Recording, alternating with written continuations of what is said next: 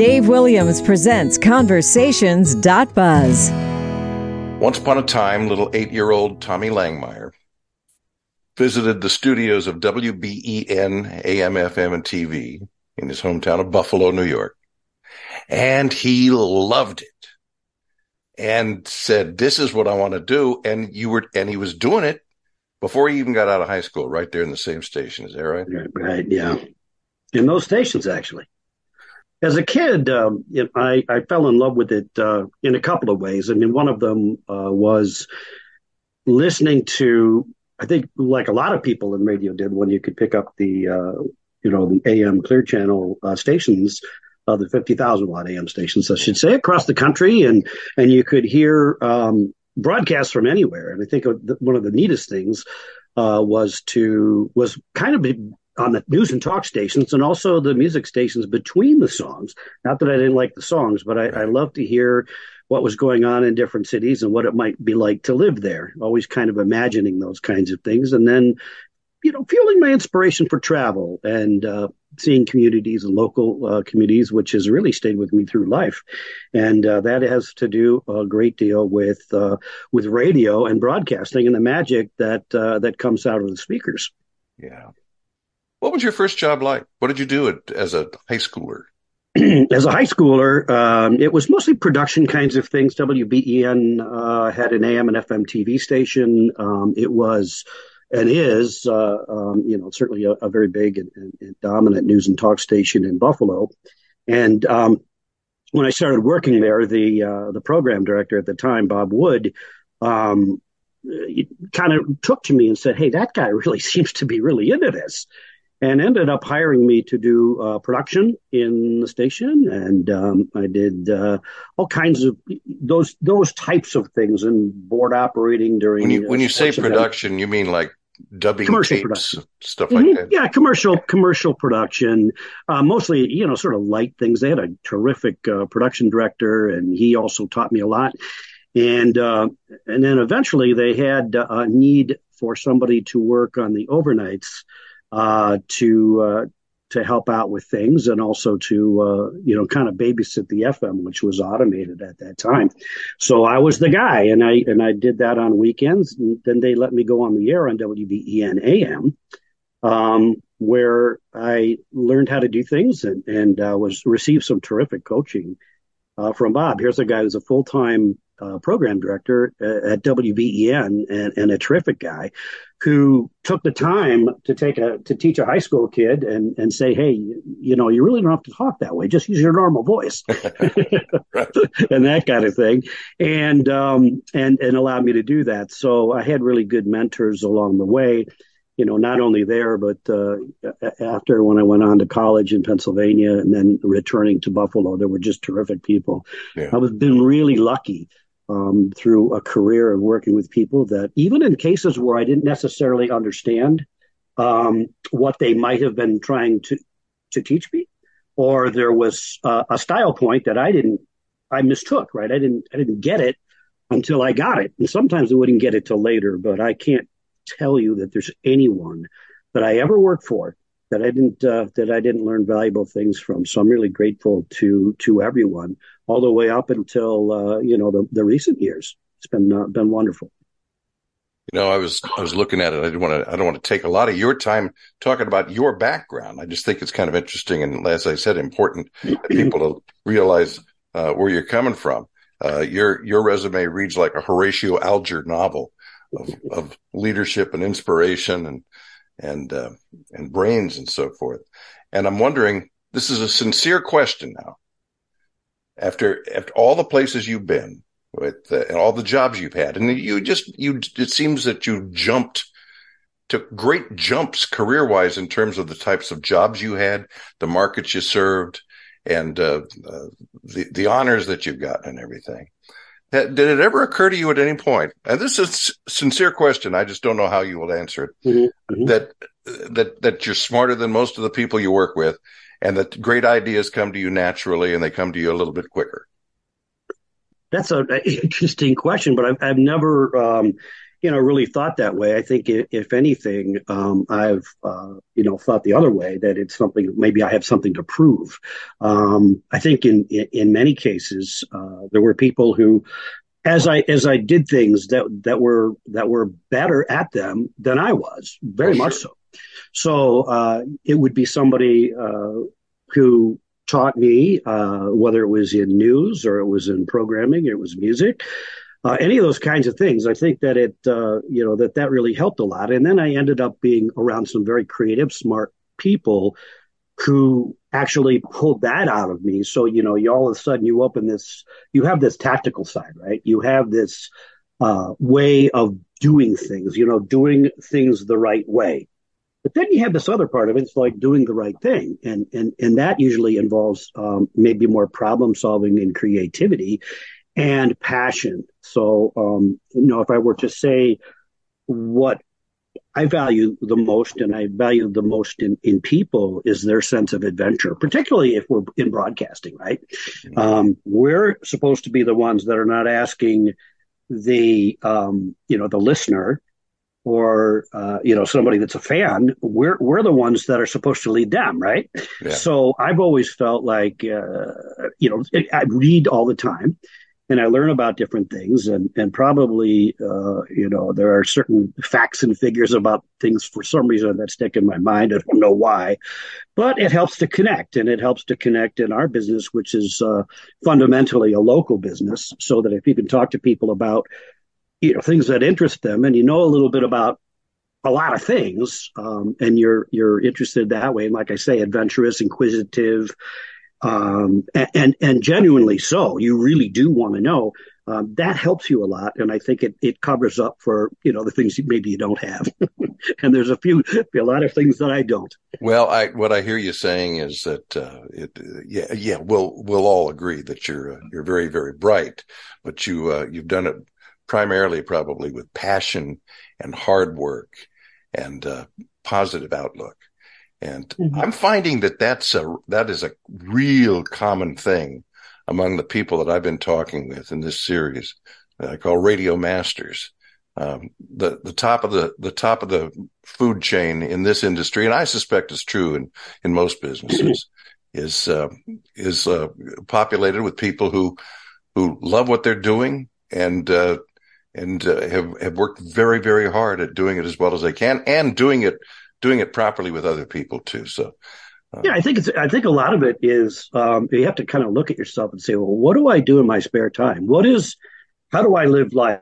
And then how do I express it to other people? yeah, And a lot of times, because radio has become, in some ways, more tactical than I think it should be, that we are populated with people who have terrific tactical skills. But what we need more of is people who have, they're both left and right brain, and creative, and have a vision for things, and how they operate is not, I want to say not important, but is secondary to the overall vision and the overall goal. mm, And I think that that's one of the areas, a lot of it owed to the fact that we've become smaller in many ways, based on technology and based on hedge funds or whatever, for whatever reason.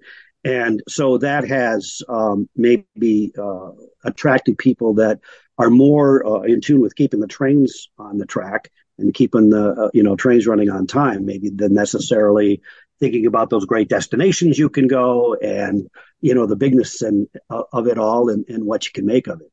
yeah. So it's good to have both. Yeah, you know what occurred to me some years ago, and that was it. And I can't even tell you where I was at the time, probably in LA. And I found that unlike when I started out in radio, and I expect by saying for you, people weren't sitting around talking about the craft anymore, in their own spare time or in the lunchroom or wherever. It's like, the enthusiasm didn't move much beyond a person's desk or studio. And that, the whole concept of being, really excited about what we're all doing and learning from each other just kind of went away. And people become more processors than Yes. creators, right? Mm-hmm. And that's what I'm sorry, what? I was going to say you're absolutely right on target. That's a huge issue in our business. So if we can bolster both sides, recognize that is an issue. I think Yeah. that leaders can emerge to do great things with great legendary brands that can be experienced on multiple platforms. But you have to have that vision, and you have to say, what is it here we are here? What is it we are here to do, as opposed to, well, I've got to work at 5 o'clock today because I need to load all these, all this sound into a computer automation system, that type of thing. But that's a lot of what it amounts to is managing processes, managing detail, which are certainly all important. But you have to be. It has to, sort of fall under a vision, doesn't it? Yeah. That's what I believe, and it's we kind of know what our job is, and our vision is to provide real connection, emotional connection with people, and radio is, we see in our company, it's fundamentally a local business, but we don't really have a lot of that right now. Yeah. Well, now you're bringing us to what you're doing now with Great Lakes Media, and I'll tell you, for a number of years, I've been one of those, during the commercial break, going, oh, this business is going down the tubes. It's just not what it used to be, and I'm grateful for having been there when it was fun and exciting, and I was young. But it looks like my career is going to end about the same time the industry does. And then I started talking with other people in this podcast series, and I started going, well, no, wait a minute, maybe this is not true. And I got some inclination from people like Greg Tantum, who I exchanged notes with just this morning. He said to say hello to you. Oh, great guy.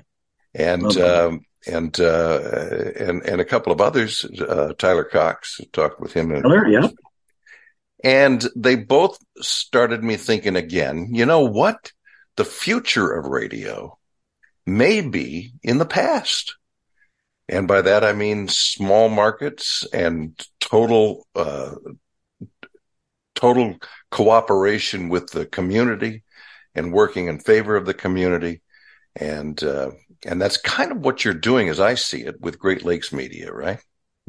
Yeah. One of the, we're kind of this, two-legged company in the sense that, while we identify and work on the acquisition side, we also do, quite a bit of advisory work with stations and groups, and actually some of those are not as much in the larger markets, in the bigger markets where there's really not much to do with them because they've already kind of Walmartized things to the degree that there isn't much you can do with it, unfortunately. But and with companies who are unfortunately under that the stress that comes from heavy debt. So, but what we really have done, and a lot of it to show that the model can work, is to go into a place and work with broadcasters on a local level, for example, in medium markets, and say, all right, well, in what ways can we be local? In what ways can we connect with the community and do it and come up with a program and a plan to do that, train people to do it? I tend to be very hands-on in each of these situations because sometimes it's easy to say, but hard to take in or do unless you have a really good roadmap. But you also have to have people who really understand that, and they have the curiosity and the adventurous spirit, and are interested in people, places, and things. And usually those are the people that are the best. And oftentimes, or most times, I would say, they can be taught the tactical things of editing or running a board or operating a camera and doing video editing. And that demands. Oh my gosh, the technology is excellent. It is just wonderful. And but you have to have those are tools. Those are like somebody that's an artist that has a good set of paints, but actually has a vision as to what to paint, as opposed to I've got to paint this wall back here. Totally different mindset. And we need to attract more of those people by giving them opportunities to do just that. You know, you're in such a unique position to take that vision forward. I say that because, of course, for about a decade, you ran what was, in my opinion, in this business, the greatest small market radio station in a major city, WGN in Chicago. I've never really understood why there aren't more stations that pattern themselves after WGN, not in terms of format, as in terms of attitude and embracing the city, all the way down to small neighborhoods, getting out of the studio and being with people, and then talking about whatever's going on in the city or in the community at that time. If it's the Cubs today, that's what you're talking. That's what everybody's talking about. What's the A topic for today? And where do we layer in these? Where do we layer in these B and C topics that touch everybody? Yeah. And that actually sounds fairly tactical, as I describe it that way. But WGN was a terrific radio station, and certainly very much so well before I got there. So my job was a little bit to handle it through a period of transition, and reestablish some things that that weren't maybe being done as much as they could be. But it always was blessed with really good program directors. There were people that were there in those positions, and also very good general managers. I was the general manager there, and I had really terrific predecessors who all brought really good things to the station because they all got it. And I think with WGN, it was really a matter of pushing in ways that might sound counterintuitive. In other words, we did a series, which I did with KMOX in St. Louis and later at other places, and certainly with other stations that were in that same company. But we did the Hometown Voices tour with WGN as the voice of Chicago, as it was known when I was there. And it was really a matter of broadcasting from small communities and really connecting with people in a way that, people, and I think even within the station, thought, wow, we have to go do a remote in Joliet. Are you serious? This is really hokey, right? But it wasn't. But everybody loves that. Even the people who are nowhere near Joliet are listening and saying, that's very cool. Right, exactly. And hopefully they'll come to my town someday. Yeah. And we would have the high school marching band from these communities around Chicago, all through Chicagoland. And up into Wisconsin as well. We would do these broadcasts, whether it was afternoons or with Spike Odell in the morning.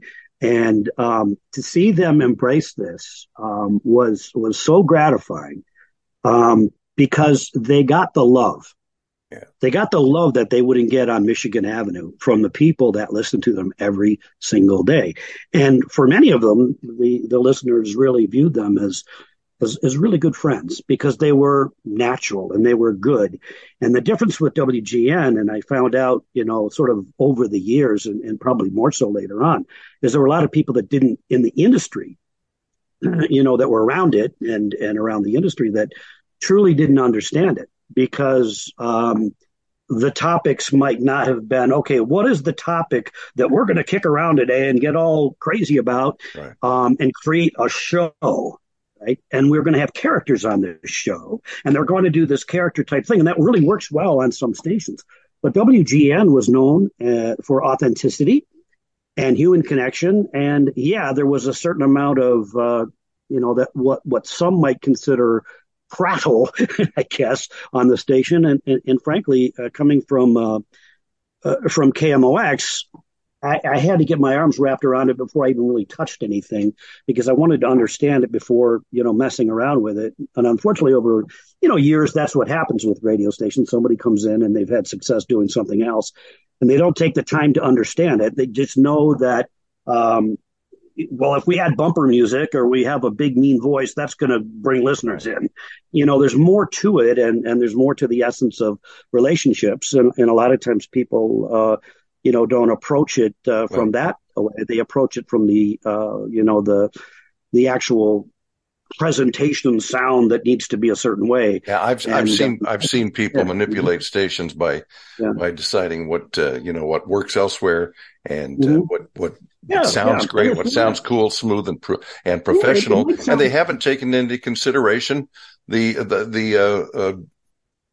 audience, right? The right, audience right. comfort level Right. with the station Mhm. and the Yeah. locality of it all. Yeah, I mean, nobody, a listener said, "Gee, I really don't like it because WGN because they don't come out of a stop set with jamming guitars as a means to get into the back into the talk Yeah, show." Said no one ever, right?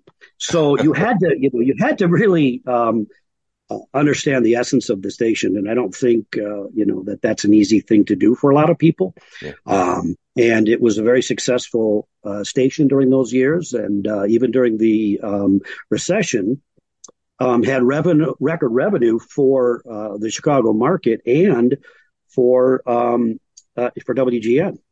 And that was during the recession. Why was that? Well, I think it had a lot to do with a great sales team that also were broadcasters. They were people that understood and loved the radio station. And from the outside, the sausage making may have been confounding to some, but I always thought that it was a terrific place and had great success. And there are a lot of elements, but I should say that we want to be the biggest small town station in America. yeah. We say that all the time, and as people Certainly got was that, true. It was true, but and I think it, I'm sorry. I think part of that is because it was locally owned. You say what you want about the Tribune Corporation being a huge corporation, and that it is. But when the Tribune Company owned WGN, world's greatest newspaper, right? It made everything localized, and I think that was probably a big key to it. That's an interesting part of that. Is there were a lot of people on the air on that radio station that connected with the listeners very well who weren't from Chicago. Interestingly enough, you had Wally Phillips, who was not from Chicago. Bob Collins wasn't from Chicago. Spike O'Dell wasn't from Chicago. I don't believe Judy Markey was originally from Chicago. Steve Cochran wasn't from Chicago. I even think like Milt Rosenberg and all kinds of people. They weren't from there, but they became Chicago because all of them were really hyper interested in the place and in communicating and making friends, and that was the critical piece. They weren't there just to execute a show. And I think one of the hardest things with WGN is when you would be looking for talent, there would be talent that would sort of get that, right? They would kind of go, wow, that's really kind of neat. They get to talk about sort of just general things in life and connect. But what would often happen would be you'd have to kind of coach them out of the wonder of me. It's not really a show about yourself. It's really a show about observations and how do you direct those back to people without using the first person pronoun for an hour. So that was always an interesting thing because you could get people that would have that sound, but it was what they were saying that you really needed the coaching on. And when they got that, we had a wonderful team there. Speaking of Spike O'Dell, I'm going to give you a little. This is a little plug for my show here. I did a wonderful conversation with him, and it's in this series, this Radio Masters series. And you ought to give it a listen because there's some wonderful, some great air checks of him in the morning at WGN and the station that he came from before that.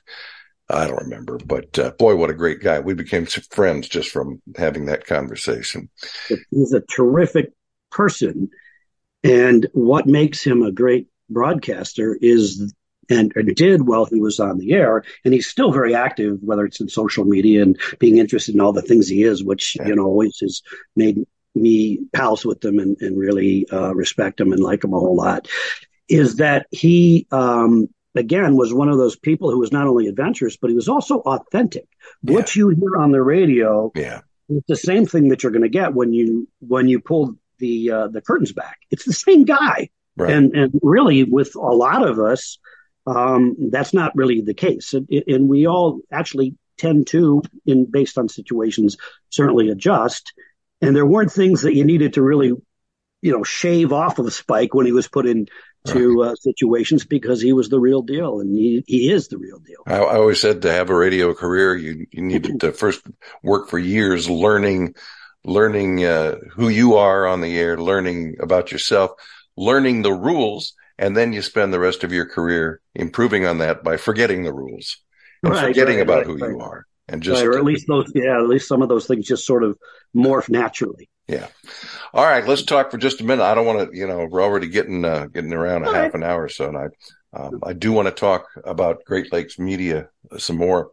And I read an article in which you were quoted saying, "Embrace technology, don't blame it." And it's that I think it's such a common thing. And as I said, I was part of that group of people going, "Oh, well, we got to do this. Now we got to do all of this clickbait stuff, and we have to spend all of our time on the computer, on the website." And you've got this vision apparently of bringing together all the various mediums in a single market and Mhm. utilizing that as as one great organization to serve the community and, of course, the business itself. Explain that. Well, and I don't have any really pride of authorship, or um, no other intent to hide that.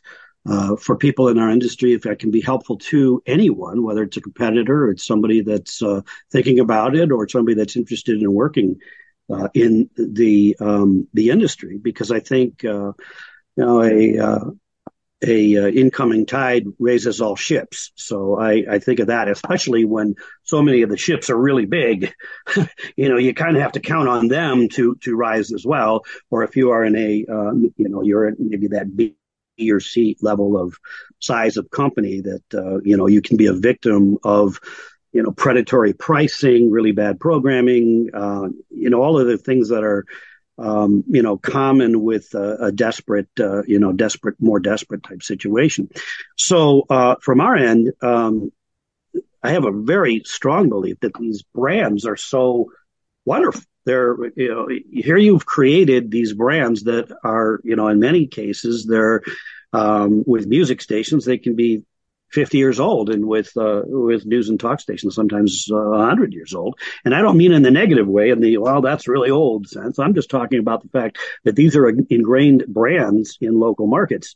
So I think it's a lot easier to start something with a known local brand that people are very familiar with, than just saying, "Oh, hey, I'm going to go, create some kind of thing somewhere else, and I'll call it Blop, and everybody's going to love Blop." Right? But when it comes to local brands, people have connections with them, and but they don't use the media the way they once did either. So for everyone, it's a multi-platform experience. I mean, the first thing that I grab in the morning, and a lot of people do, is most people do, is they check their phone, right? So it's not always the same way as it once was. So in what ways can we create an experience that transcends all of these different ways of using that brand, and partnering and knowing those people?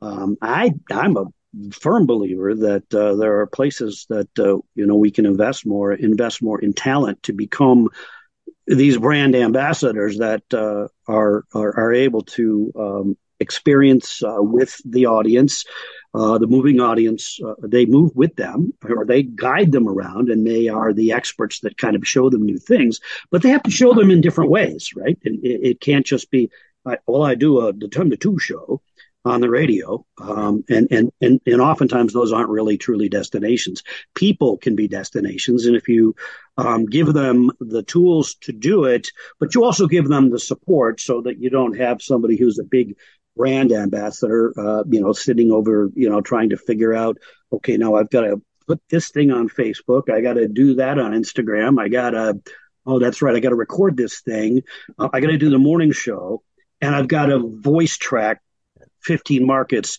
saying absolutely nothing of any value. We have to fix that, right? And it can be fixed, and it should be fixed. But again, it starts with a vision. What is it that you're looking to do?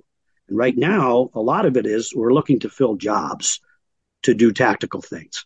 We got to fix that. Mm-hmm. Does TV work into all of that?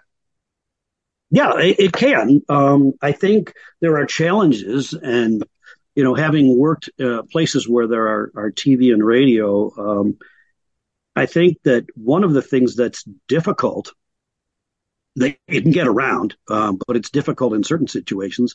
You might have a network TV affiliate, and you might have a local newscast, and then the rest of it is network programming. So then the smaller space that you have on the TV side is going to be news content typically. And so it might not always lend itself to all of the different formats. However, if you have people that specialize in different life groups and different brands, they can be part of, to report and features on things that particular target would want to do. And if you have brand ambassadors across a bunch of different targets, those people can bring their fans into the mix. But sometimes it's hard because you also have an editorial issue. For example, if you're a talk station and you have talk show hosts on the radio side that might be opinionated, that tends to be kryptonite for a news department on a TV side. So there are things that you can get around, but if you're strategic about it and you're smart about it, and you do it. The other thing is, if you own an independent TV station, you can do a lot of things. I don't foresee you retiring anytime soon, but I do see you driving around in the hinterlands. You're already in the snowiest part of the United States. You live there, and then you get out and you're taking lovely pictures in places many of us have never heard of. I expect you to pop up anytime now in the frozen tundra of Alberta, looking for a small town that you can deal with. So it sounds like you've got wanderlust. I certainly have always had it in my life. Yeah, that's really true, and a lot of it is because I'm curious, I put on jeans and I go into a community and I just sit down. Teardrop trailer. My teardrop trailer, or just me. Yeah.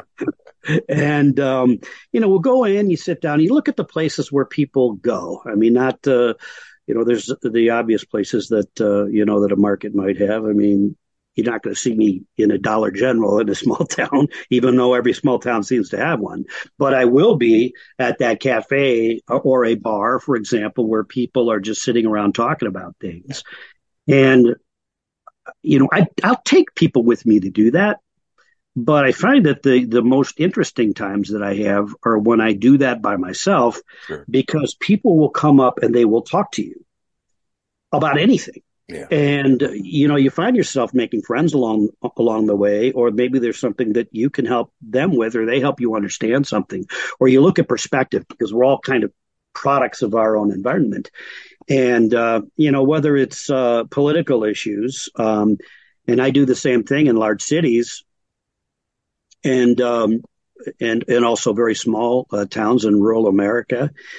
And I think people really want the same thing in a lot of ways, in their own ways, but the way to get there is different. So you have this tremendous amount of discourse in our country and the polarizing viewpoints and how they are expressed and how the media leads it or how our politicians lead it. But the reality of it is that, we're really not all that different. It's just how we approach things and what works in our community, where it's a large community or large city that might not work in a small community, and vice versa. But we have a lot to learn from each other.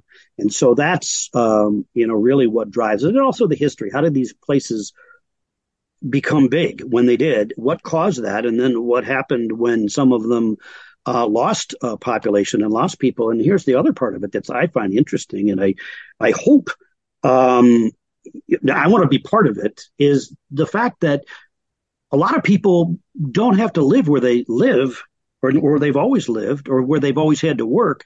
They can live anywhere they're comfortable to do their jobs now. A lot of people can do that. So if you, you want to have, which I have a farm, but I lived for many years in cities, and I love that too. But you can do that, and in a lot of cases. So it's important to be able to understand people and how they think and why they think the way they do, and you'll find out that there's a whole lot more right than there is wrong. It's just how you process it. What a great way to end this. Great opportunities. There's more to life now than there ever has been for us, right? There really is. I mean, it is incredible the things, the technology that's out there. And I do think, and you made a good point. You started in on something I thought was really important, is that we do have a lot of people within our industry um, who, or recently from it, or whatever, who have been embittered, greatly based on the fact that as time has passed, other things have arrived. But if you can create a great experience for somebody, I don't care if it's over, four towers in a field, or it's over this, this setup, or in some cases, if you're able to supplement the things that you need to learn to talk to a client about by pulling articles and getting information through AI. Those are all good things. And some of them, by the way, electricity, people were afraid of electricity when you first had it because it was, you had DC and AC, and, there was the issues of which is most dangerous. And it was really a tough thing for a lot of people. And things sometimes when they're new are. But if they're used properly and they're developed properly, and whether it's the technologies that we've had, the ones that go well are usually, they go well because they're with the right intent. The ones that don't are the ones that are, sort of used for maybe ill intent. And I think that our technologies are wonderful. And if they can make it so that these little tasks and things can be handled, and you can put money towards creative and smart people who are adventurous and learn things, or maybe they're they're the person that informs you. Maybe they're the person that makes you laugh. Maybe they specialize in a certain thing, or they're really good, talking about sports, whatever it is, that you invest in those people, and you invest in the systems that allow those people to not have to be slinging hash in the back of the restaurant. Well, we've been talking a lot about people and about creativity and about passion. Does AI worry you at all in terms of, dampening all of that? I think you have to take it with a grain of salt. I think, first of all, I think that for people to demonize the actual technology itself is a mistake. I think that we have to be able to trust people. I'm not suggesting that we unilaterally trust people, but I think that people have to earn their trust in using it. I think we are bit historically by what could have been, and in many senses is probably as a decent technology, was when voice tracking came in. But my gosh, that's 1996. I mean, that's even before. That's a long time ago.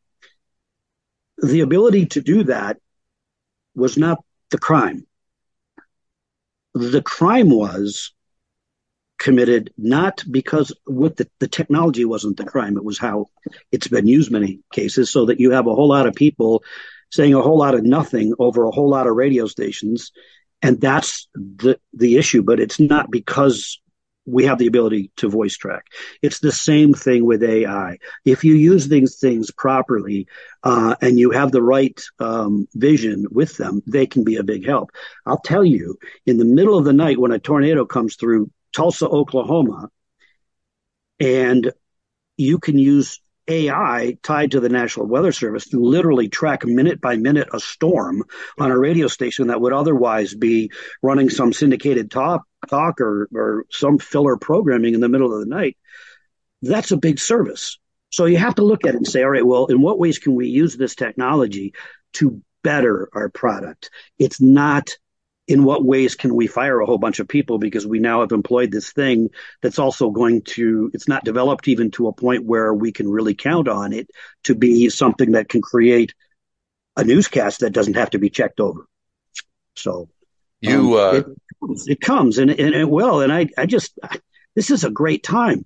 But we also talk about radio and we always say, oh, geez, you know, and we do it ourselves, which is ridiculous, is that we mistake radio and the radio experience for a technological, you know, platform, you know, that goes back before the 1920s. Well, okay, you had four towers. I don't listen to the four towers in the field. What I listen to and what everybody listens to is what the content that just happens to be technically delivered that way. But I was down in Pennsylvania yesterday, and the Bills. I wanted to see the Bills game so badly, but I had stuff to do in Pennsylvania, and so I was driving up, and you know, I don't mean to plug Sirius XM, but I was listening to the Bills game on Sirius XM. Well, it's a radio broadcast. That's radio. I mean, radio. I don't care if it comes out of this coffee cup. It's about the content, right? So we worry too much about, oh, geez, you know, and there's hobbyists, there's people like me that, you know, you see a tower go down and you're so upset about that because, you know, it's a bad thing. But, you know, we have to think, okay, so what was the content that they were providing that made it so unnecessary for them to broadcast from there anymore? What was that? We don't think about that. We just think, oh, geez, you know, it's all about connecting with people. Radio is fundamentally a local business. It really isn't that hard, but it's hard the way that we have it now.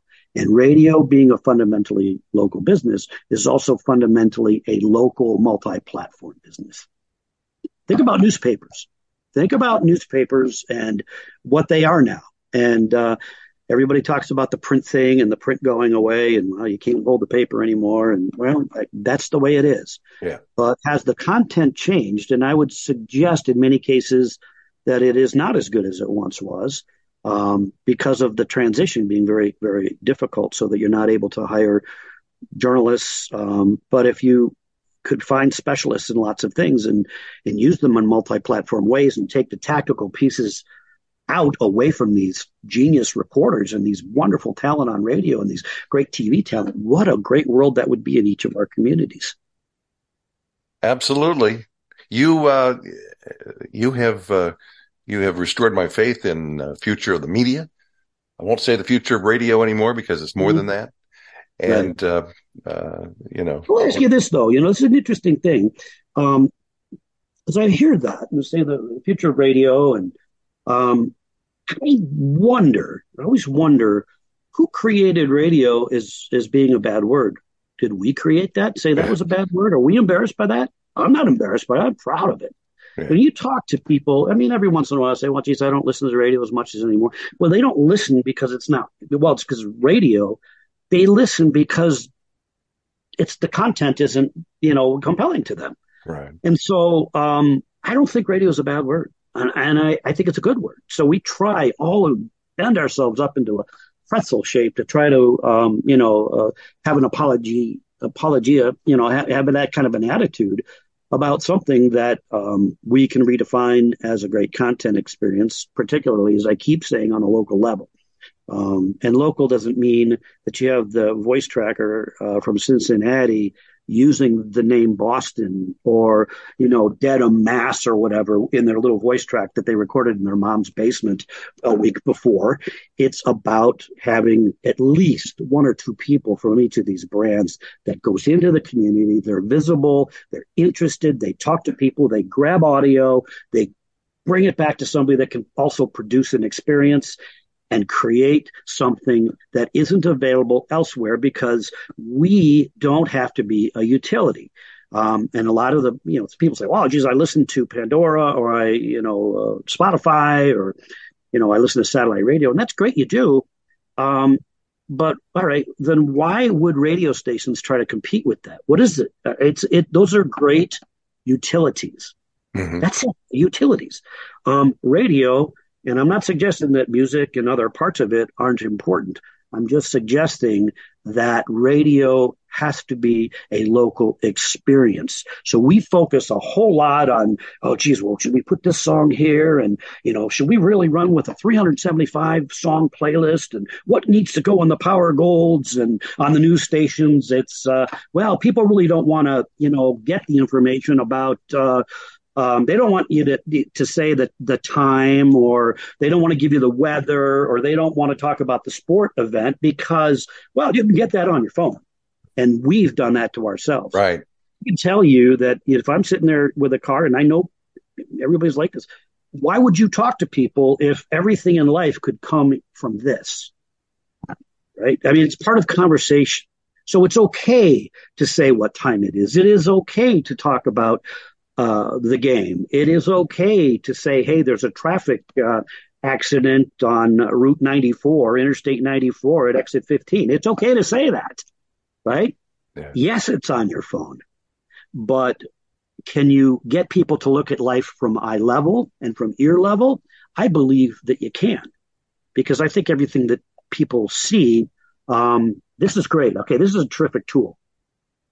But if this is eye level for you is this 3.5-inch screen, and that's all it is to life, that's pretty sad.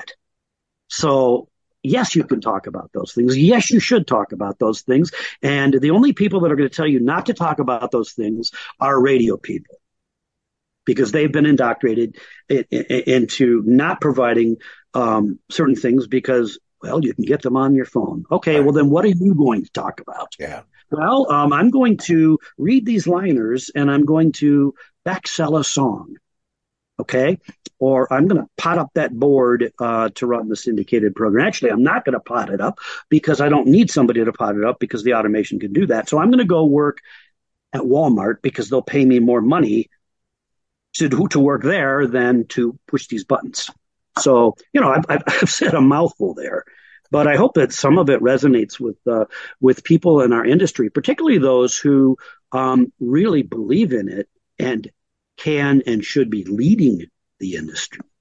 Even in my particular case, I get frustrated based on timing issues. For example, from our standpoint, we have really worked hard. To put a capital stack together, and these places, that should be, trying to figure out solutions are, continuing to hang on to these things, or if you are going to, to buy them, that you put a business plan together that's going to resonate and is actually going to do more than just say, hey, now we own it, to write it down further. That you have to, we're not going to lose money. We're not going to make a stupid deal, but we have to wait until the time is right in order to do that. So in the meantime, while I'm, have that piece going and certainly very active there, I'm also working over here to prove proof of performance with people, and we have some really good stories to tell about creating local experiences for people and seeing stations do very well. The other point I would make that has to do with how we are measured is very unfortunate. Because we are measured in our top markets by PPM, which is certainly a good tool to be able to pick up, what radio sort of is on in the background. But I have talked to so many people and work with so many stations where you might add an element or two to create arguably a more active experience and see the numbers dip slightly, which, oh man. However, you don't have somebody saying, well, geez, your station is number one. It's really great. It's top 25 to 54. And I get no results. Yeah.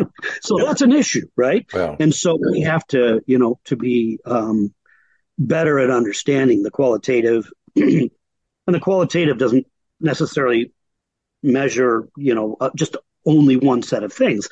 It also measures the level of engagement and success, because once the ultimate goal of our business obviously we're serving the community, but we're also serving the advertiser, and having great outcomes for our advertisers is of utmost importance.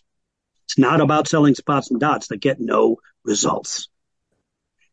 Well, yeah, the meters can, all they can do is they can record what's on, what's playing in the background. That doesn't mean anybody's paying attention to it, or that anybody's being influenced. Not at all, by the way, not at all a shot at Nielsen at all in any way, shape, or form. What it is an excuse for broadcasters, in a lot of cases, to provide content that plays against that, right? So it's like we always tried to fool, in the diary world, we go, oh, okay, so we move the spot over here and we say, we kind of give the time maybe a little bit wrong, or we say it's coming up on this, and all these little things that we would do to get another quarter hour. I mean, this is the ultimate in creating an experience that's just a utility experience, because you can put that on, leave it on for a long time. Yeah. But I'll guarantee you there are lots of radio stations that perform differently in PPM, but they sell it properly, and they actually connect with people on a much better level. And measuring that has always been a little bit confounding. But I go, I'm always, talking with advertisers and clients, and I love the sales side. I just love that process. And I love to be able to go in and sit down with somebody and be oftentimes the first one that says, well, geez, what are you trying to accomplish here? What are your challenges? Here's some things that I've read that, I understand that your business is doing this or is concerned about that. Well, what if we tried to do a few different things? What if we tried to create this event? What if we, created some type of an experience for our fans or our listeners to experience your product and talk about it? Well, that doesn't happen because typically, you say you buy points, right? You buy points from an agency. We see the national, advertising dollar being controlled very heavily by one, in one particular place. It's not always, sold based on, the engagement. It's based on, spreading things so that you can achieve a certain cost per point. And that's a shame. And in a local radio, when you see it in like more of the smaller markets, a good measure is taking a look and seeing how people are being activated by people and that they know and they trust and that they love and they know and they want to follow. And so that's very different. We have to incorporate both. Thank you so much for your time. This has been great. Really, really good. I appreciate it. I appreciate it. And I've always admired your work and your versatility and just your passion for broadcasting and, your experiences in a number of different places. And I think the one thing that I would leave you with as far as, in your world, Dave, is that you've gone to different places and you've become the place. People will think, oh, yeah, Dave, well, Sacramento or Texas. People know that you are interested and adventurous and you connect, and that's what the best broadcasters do. So I'm really honored to have an opportunity to talk with you as one of the best broadcasters. Well, thank you. That's the highest praise I could expect from anybody. Well, one of those places was Chicago. I didn't get to stay long enough. I absolutely loved that city. Yeah, great place. It's just a terrific town, and it's sort of because I go through there all the time because I live in three places right now, based on my work stuff and also taking care of my dad. And so my wife is our Midwestern branch, and then there's me, and then our kids in Chicago and Milwaukee. So, but when you go through there and you have a chance to see the town and you see how things are changed and how many of the great things are still the same. Unfortunately, the image of a lot of our great American cities is based on, a live shot in a part of town, but I can tell you that I've never lived in a place that I didn't like. Yeah. Loved them all and loved them all, and in there's particular places that are really near and dear. St. Louis, for example, is just a place I just love. And we were there, 13, 14 years, something like that. And our kids grew up there. So I think that has a lot to do with the Sure. people around and the people that we've met over the years in this country. And whether it's New York or it's Chicago or Pittsburgh, wherever it's ever been, have all been wonderful in very different ways, and many in the some ways, because I think we in the same ways, because I think we really all want the same thing. Yeah. I agree. It's wonderful. What a great way to start my day. I appreciate it. Well, thank you. Thank you, and have a terrific day and weekend or week ahead. And we're doing this just before Christmas, so Merry Christmas to you and your family. Merry Christmas to you, and Happy Hanukkah, Happy Kwanzaa, and we just for anybody that works in radio, I hope that people take time to think of what ways they can connect with people. And now is a great time to connect with family, and the more and friends, and the more that you do that, that's another experience that that goes into that cache in your brain and helps you to have content. Absolutely. Thanks so much.